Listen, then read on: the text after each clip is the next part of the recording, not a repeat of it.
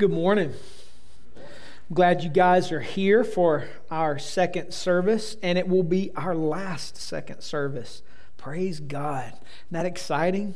Some of you guys are like, oh, I don't know. I'm very excited. I do want to say this to you. I think it's very important for us to recognize that as we go back to one service, we have this sense that somehow more people in a room create a dynamic, and we feel an energy off of that, and to some degree, there is a feeling of something that happens in a room full of people, and us being broken into two services that lacks. But I want to say something to you that I think is very important this morning. We don't believe, from a Christian worldview, that numerically speaking, there is greater energy or lesser energy with more people or less people. That's witchcraft.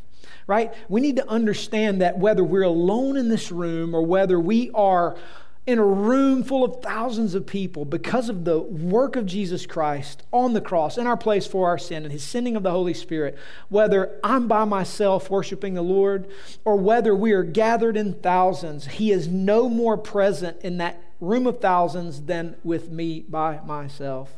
And so this idea of energy, more or less because of numbers of people, is a psychological creation. It's something we've done out of some type of expectation of something, and it's just not a reality. The truth of the matter is, in the crazy places I've had the privilege of working around this world, I've been with few numbers of people where the Spirit of God moves in power because of the gospel, not because of numbers of people gathered. And so as we come back to one service, I'm excited for that. That's a good thing. It looks good. It feels good. But it's no more powerful than this moment right here. So let's not look past this time and what God wants to do in and through us as we gather. We've been studying through and are going to continue to study about the church and what a healthy New Testament church looks like. And we've paused on evangelism and put the microscope on top of evangelism to begin to understand this work. And so today we're going to take that a little further into some really nuts and bolts things. So I want you to grab your phone. If you have a smart device, I want you to open it up and go to your app store, whatever you use, whether you use an Apple product or some other inferior product, whatever you like to use. I'm just kidding, just totally kidding.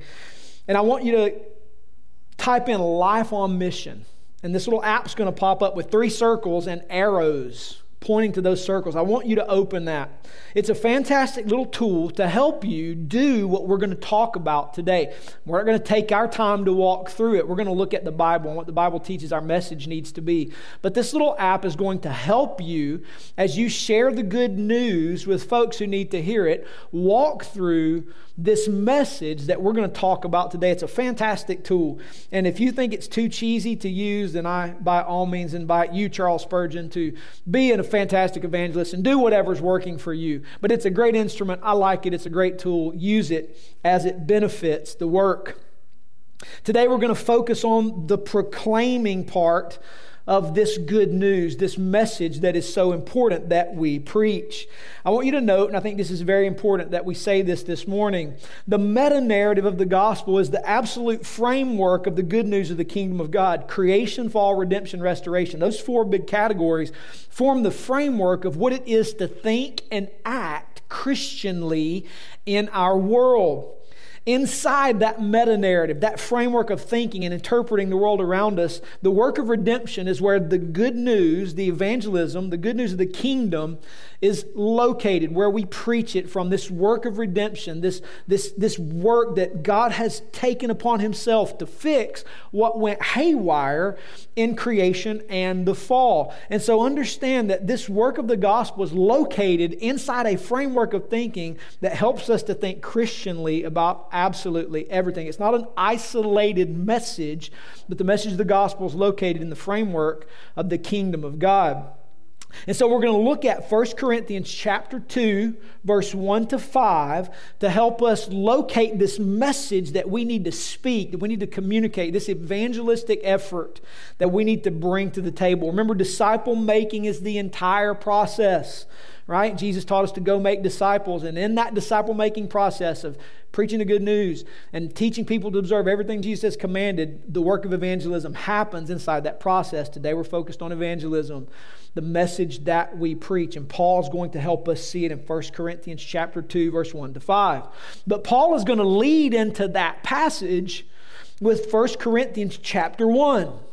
And in particular, verse 18 to 31, as to why he's going to approach his evangelistic ministry at Corinth the way he does, which is super focused down on the primary truth of who Jesus is and what he accomplished. And he's going to say it like this in summary in 1 Corinthians chapter 1, verse 21. For since in the wisdom of God, listen to this, in the wisdom of God, the world did not know God through wisdom. Now pause for a moment. In the wisdom of God, God decreed that mankind would not know God through wisdom. Meaning that we can't know God redemptively through any other means than by what Paul is about to teach us. So he says, since in the wisdom of God, the world did not know God through wisdom, it pleased God through the folly of what we preach to save those who believe. Now, Paul's not demeaning wisdom. There is wisdom in the Bible that is God's wisdom, but the world, the dark kingdom that stands opposed to the kingdom of God, has its own manner of wisdom. And Paul will call it in Colossians chapter 2 a wisdom, a philosophy that's not according to Christ. So Paul's not demeaning godly wisdom. In fact, in chapter 2, verse 6 to 16, Paul's going to tell us in this work of salvation that God does through the gospel, he gives us the very mind of Christ. And so there is godly wisdom to be had, but God doesn't save through wisdom. He saves by another means, and Paul is going to tell us what that is. So he wants them to know God's not saving through wisdom. He decreed we don't get to know him through wisdom, but he does decree we know him, and he does it through a specific message. God has determined to save by faith, given from a preached message of Jesus' death on a Roman cross, substituted for sinners to pay the penalty for sin. And that's what Paul's going to teach us in 1 Corinthians chapter 2, verse 1 to 5. So if you've got a Bible, flip there. I'm going to read it. If you don't have a Bible, no worries. I'm going to read it for you. You can look along if you have one, and let's see what Paul tells us is the message by which we get to know God. Here's what he says. And I, when I came to you, brothers, did not come proclaiming to you the testimony of God with lofty speech or wisdom. For I decided to know nothing among you except Jesus Christ and Him crucified. And I was with you in weakness and in fear and much trembling. And my speech and my message were not in plausible words of wisdom, but in demonstration of the Spirit and of power, so that your faith might not rest in the wisdom of men, but in the power of God. Wow. So what do we learn in 1 Corinthians chapter 2, verse 1 to 5 about evangelism? This message that we are to speak, proclaim, that God has chosen to use as the instrument by which He brings the work of redemption to the world. Well, the first truth we're going to learn in 1 Corinthians 2, 1 to 5 is this.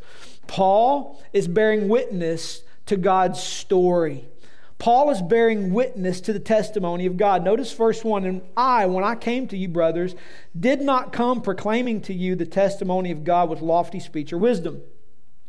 Paul's not saying he didn't come proclaiming the testimony of God. He said he didn't come proclaiming that testimony with lofty speech or wisdom. In other words, Paul was coming sharing the story of who God is. Paul is intentionally placing the work of Jesus inside this meta-narrative that is so vital that we understand. The good news of the gospel is not an isolated message. It is intimately and intricately connected to the worldview that the Bible gives us of who God is and what God is doing in the world. And Paul absolutely wants them to know he's bearing witness to the story of God. Now, this is important. It's important because our task in evangelism is to bear witness to this worldview of who God is, how He defines Himself, what His name is, and what He is doing in the world. We're bearing witness to the testimony of God. And I want to say this to you. I posted this a few weeks ago on the blog. I linked to a podcast that I got a privilege to be interviewed for by a friend of mine. And it is in a setting where they wanted me to share my Christian story for spiritual context, of which most of the people listening and participating in this are not Christians. And what I want you to do is I want you to go listen to how I did that in the public square. And as Paul said in 1 Corinthians chapter 11, verse 1, imitate me as I imitate Jesus. I want to encourage you to just go do that. Rip it off. Do just like I did. I have brought into our fellowship my friend Nadeem Hamid, who is the imam of the local mosque, because I want to model for you how to engage people from other faiths. I want you to see how in the public square we highlight Jesus. We lift up our distinctions. We don't pretend we believe the same things, because we don't. We don't pretend we have the same books. We don't. We highlight our distinctions. We put Jesus on display, and we proclaim Jesus Christ and Him crucified. Why? Because that's how we engage with the gospel. And so we come bearing witness to the story of God in the public square. It is our task. And Paul said, I came doing that, and I didn't do it with superior wisdom. I came bearing witness to the testimony of God. So the first truth we learn is Paul was bearing witness to God's story, and we likewise must bear witness. The second truth we learn we find in verse 2, and it's this: Paul made up his mind to know nothing but Jesus and His crucifixion. Listen to verse 2. For I decided, Paul determined, he made it his aim to know nothing among you except Jesus Christ and Him crucified. In Paul's day, orators followed well-established traditions and conventions when they entered a city. And they were expected to give flowery speeches in praise of the city and their own personal achievements. And they did this in order to establish their reputation and reap financial rewards as spiritual, political, and philosophical orators who brought various teachings from around the world to particularly the rich people who could pay them for what they brought to the public square. It's almost as if it's an old school version of podcasts. Super talented people, super talented speakers, preachers of various philosophies would come into a city, and they had fantastic oratory skills, and they were able to wow people with their words and the message that they brought. And this is the context in which Paul comes preaching this good news. And Paul said, while I was with you, I decided to know nothing except Jesus Christ and Him crucified. Listen to me very carefully. Paul had to intentionally shun various skills and tools for a very particular reason, so that, and we're going to get to it in verse 5, but he had to shun those tools for a very specific reason so that he could focus on the one message that they had to get and could not afford to miss, and it was Jesus Christ and Him crucified. So it makes us ask the question, who is Jesus? And what is His crucifixion? This is the message we have to get to. And Paul says in Romans 1:16, I'm not ashamed of the gospel, for it's the power of God for salvation to everyone who believes. This is the powerful message. This is the message that will save, right? It's not the oratory skills. It's not the flowery speech. It's not the good communication. It is the good news of who Jesus is and what He did. So who is Jesus?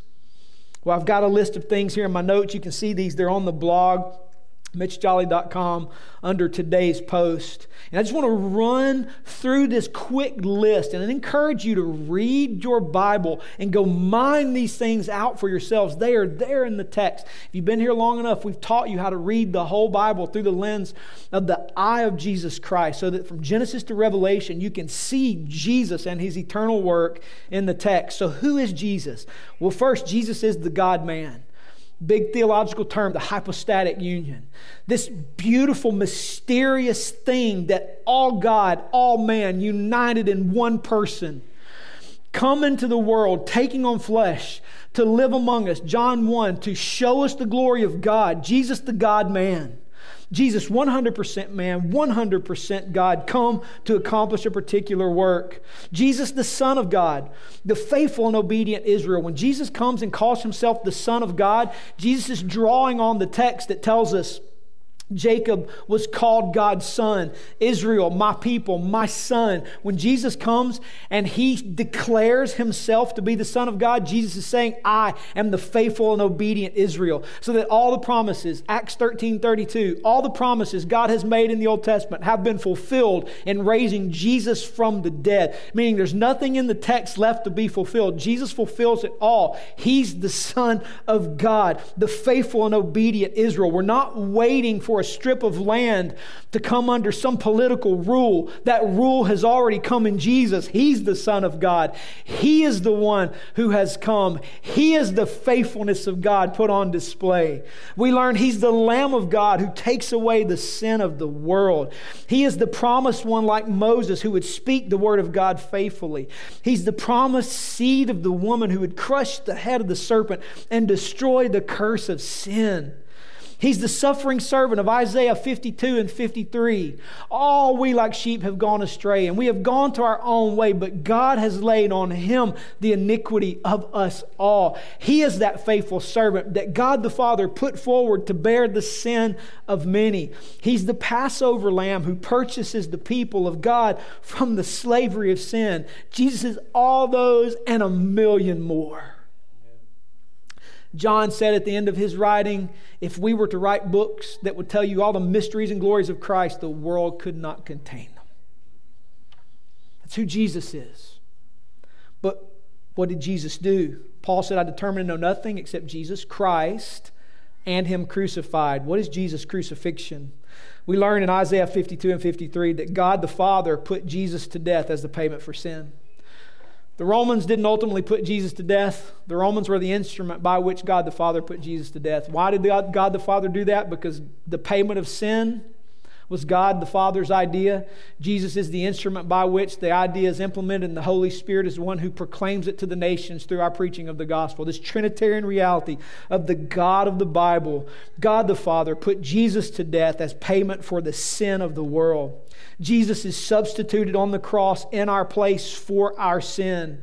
And sin, therefore, is paid for past, present, and future through the sacrifice of Himself. And at some point today, you need to go read Hebrews chapter 7, 8, 9, and 10. If you want a nice summary of the work of the cross, you will get it there. Through the sacrifice of Himself, Jesus Christ has taken all of the sin of the world, and He has executed righteousness, and He has died in our place for our sin, so that through the sacrifice of Himself, He has made perfect forever those who have faith in Christ. Isn't that beautiful? Absolutely glorious. And Jesus, we'll learn in Hebrews 7, 8, 9, and 10, didn't enter into a temple made by human hands, but when He died and was buried and He rose, He entered into heaven itself, and He didn't come into that place with the blood of goats and calves and bulls, but He entered by His own blood, and He laid down His blood for us, and by the sacrifice of Himself, He has paid for my sin and yours, past, present, and future, so that through repentance and faith, we get all of it wiped out. Glory, right? That's the work of the cross. Jesus' identity and His work is our evangelistic strategy. There is no other strategy. This little tool is a tool. It's not a strategy. The strategy is the good news of Jesus and His work. And if that message stays out of the public square, listen, no one is going to be saved, because God has decreed, 1 Corinthians 1:21, that through wisdom, He decreed that man don't get to know God through wisdom, but they get to know God through the message we preach. What's the message? It's the message of Jesus and His work on the cross. That is our evangelistic strategy. Third, Paul's circumstance is either chosen or inflicted. Listen to verse 3. His circumstance is either chosen or inflicted. We don't really know why this was the case. He doesn't tell us. We just learned that, as he says in verse 3, and I was with you in weakness and in fear and much trembling. Paul's circumstance is either chosen or inflicted, our weakness, fear, and trembling, and no superior skills to cover up his circumstances. The only star of Paul's message is Jesus. That's it. Whatever the circumstances happen to be, The star of the show was none other than Jesus. Our evangelism does not have to possess anything mankind believes to be superior to lend credence to Jesus. Jesus, His person, His work, needs no help. The message is powerful all by itself. Therefore, there is no perfect situation or timing for gospel sharing. Paul found himself in weakness, fear, and trembling. And he determined he would only preach Jesus, His identity, and His work. And we got the church at Corinth from it. You're going to find yourself in situations where the timing's never right. Because we live in a spiritual world that is really filled with the enemy who wants to come after us and fight against us. And there will be all manner of impediments. But when you get the shot, you have to take the shot. When you get the opportunity to speak of Jesus' identity and what He did, take the shot. Take every golden opportunity to put that powerful message into the ears of people, because that is the only message that will transform people. It's the only message that will take a dead heart to life and blind eyes to sight. Number 4, we see in verse 1 and verse 4 that Paul was empowered by the Creator Spirit of God, not a plausible apologetic. We saw that he came bearing this testimony of God, not with superior skills. And then in verse 4, and my speech, his words, and his message were not in plausible words of wisdom. This isn't Mythbusters. Jesus' message is not a message that is empirically plausible. In other words, what Paul is saying here, he's not engaging in a defense of the identity of Jesus and His work. He's not defending it. He's unleashing it. Listen, that's not to demean the discipline of defending the gospel. There is a place in academia for defending the validity of the Christian message. But the defense of the message will never save anyone. It doesn't have power to save. Because remember, 1 Corinthians 1:21, God He decreed that through wisdom man don't get to know God. Man only gets to know God through the preached person and work of Jesus Christ. So we learn here that his speech, his message were not in plausible words of wisdom. He didn't come with an empirical defense of the work of Christ, but in a demonstration of the Spirit and power. Paul was empowered by the Creator, Holy Spirit of God, not some plausible argument for Jesus. The literal rendering here is by the Spirit's power. In other words, when Paul proclaiming Jesus' person and His work, there was power from the Holy Spirit to do the task. And Jesus promised us that would be the case. John 14, 15, and 16 is the most concentrated place in your Bible you're going to learn about the Holy Spirit and His mission. And the Holy Spirit's mission is to bear witness to Jesus and His work. So that as we proclaim Jesus, Holy Spirit puts power on display as He takes dead people to life and blindness to sight, because that's what He does. So Paul said, I didn't come with an apologetic defense. I came to put on display for you Jesus and His work. And what you saw is the power of God put on display as the Holy Spirit did what Jesus said He would do. The effect of the preaching came from God and for God's purposes by the Spirit. It was not generated by man's wisdom for any kind of elicited response. When we elicit response with our good words and our powerful displays of something to consume, people's faith, we're going to learn in verse 5, rests in the wrong place and isn't a genuine faith. So Paul said, this message came by the power of the Holy Spirit. And 5, why not use tried and true communication skills that move people? Why not? Why not just use superior oratory skills? Why be transparent about oneself and not cover up our weaknesses, our fears, and our trembling so as to appear talented, right? That sounds like a good thing. We don't want people to think Jesus is weak. So if they see my weakness, they'll think Jesus is weak and might not believe. So why not practice good oratory skills and cover up who we really are? Verse 5 tells us, so that, purpose clause, your faith might not rest in the wisdom of men, but in the power of God. So that those who believe might have their faith rest completely on Jesus.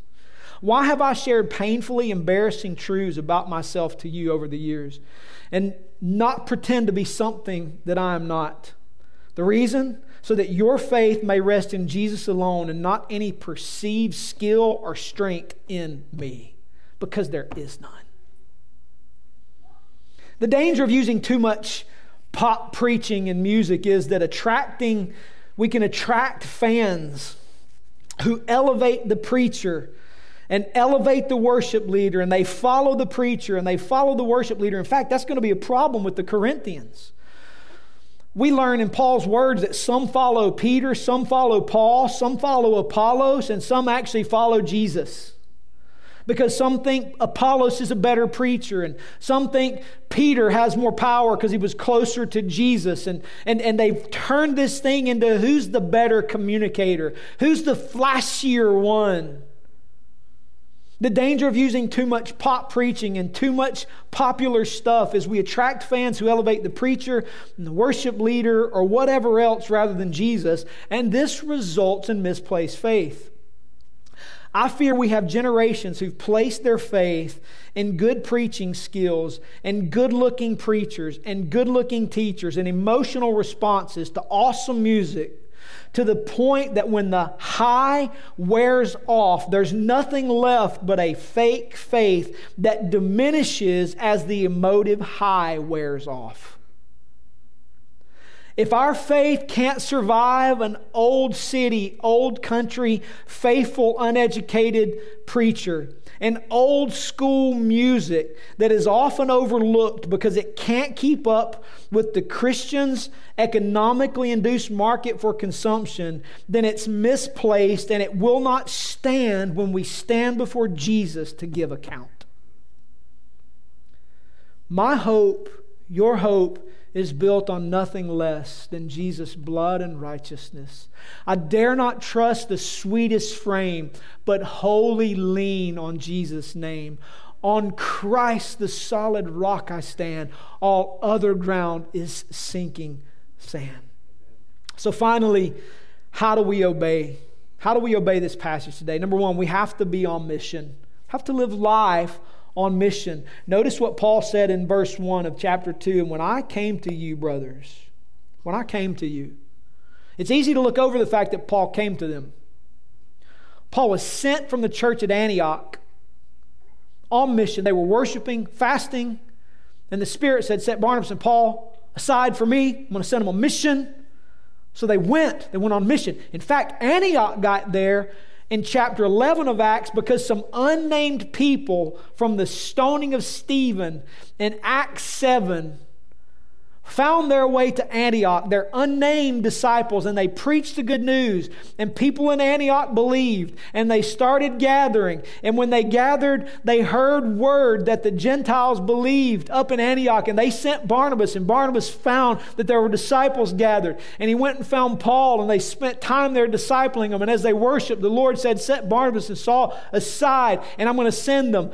They got sent from Acts because people were sent preaching the good news. That's amazing. Isn't that awesome? So we can't overlook the fact that he was living on mission. There's a mission to be engaged. There's a going that has to be done. And so they were going, and as he came to them, he preached Jesus and his message. So we have to live on mission. We say at the end of every service, Three Rivers, you are sent. That's on purpose. We want you to hear, when you leave this place, you are sent on mission to get Jesus' person and his work in the public square. Number two, we have to be sold out to bearing witness to God's story. Paul came bearing witness to the story, the testimony of God. We have to know and operate from the meta-narrative of the good news of Jesus, who he is. We have to learn to think Christianly. You hear this enough, and I know you get sick of hearing it. And if you're new to Three Rivers, I got to say it so that you can hear it. You need to be a Bible student. It doesn't require an advanced degree. Just requires your ability to either listen to it on an app or read it from a physical Bible. And grab one of the Bible reading plans on our website. It'll help you get through the Bible in a year in about 15 minutes a day. It's a disciplined way to approach reading the Scriptures, because the key to learning how to think the testimony and story of God is reading the story of God in the Bible that tells us who He is and what He's come to do, and how this evangelistic message is located in the testimony of God. And as we read our Bibles, we make sense of them, we are equipped to go. So we have to be sold out to the reality that we have a call to bear witness to God's story in the public square. Third, we have to determine we won't use anything to convince anyone except the good news. We have to determine we're not going to use anything to convince anyone except the good news. This little app that I had you download is not going to convince anybody. It's just a tool to get you to this message. It's a visual to show people there's a sin problem. There's creation, God created. There's the fall. There's a sin problem. Everything in the world broke, and this is why everything is broken. It's why we feel it, sense it, and know it. And then there's the work of redemption, where this evangelistic message is located in Jesus' person and His work. And in repentance and faith, He transforms, saves, and He brings about a new creation, the restoration of all things. We get reconciled back to God. It's a tool. It's not an apologetic, but we have to determine we're not going to use anything but the message of Jesus Christ and Him crucified. We use the tool, but the tool is only going to get us to the message. Listen, when you get a chance to speak the good news, you don't have to prove it. You don't have to prove it.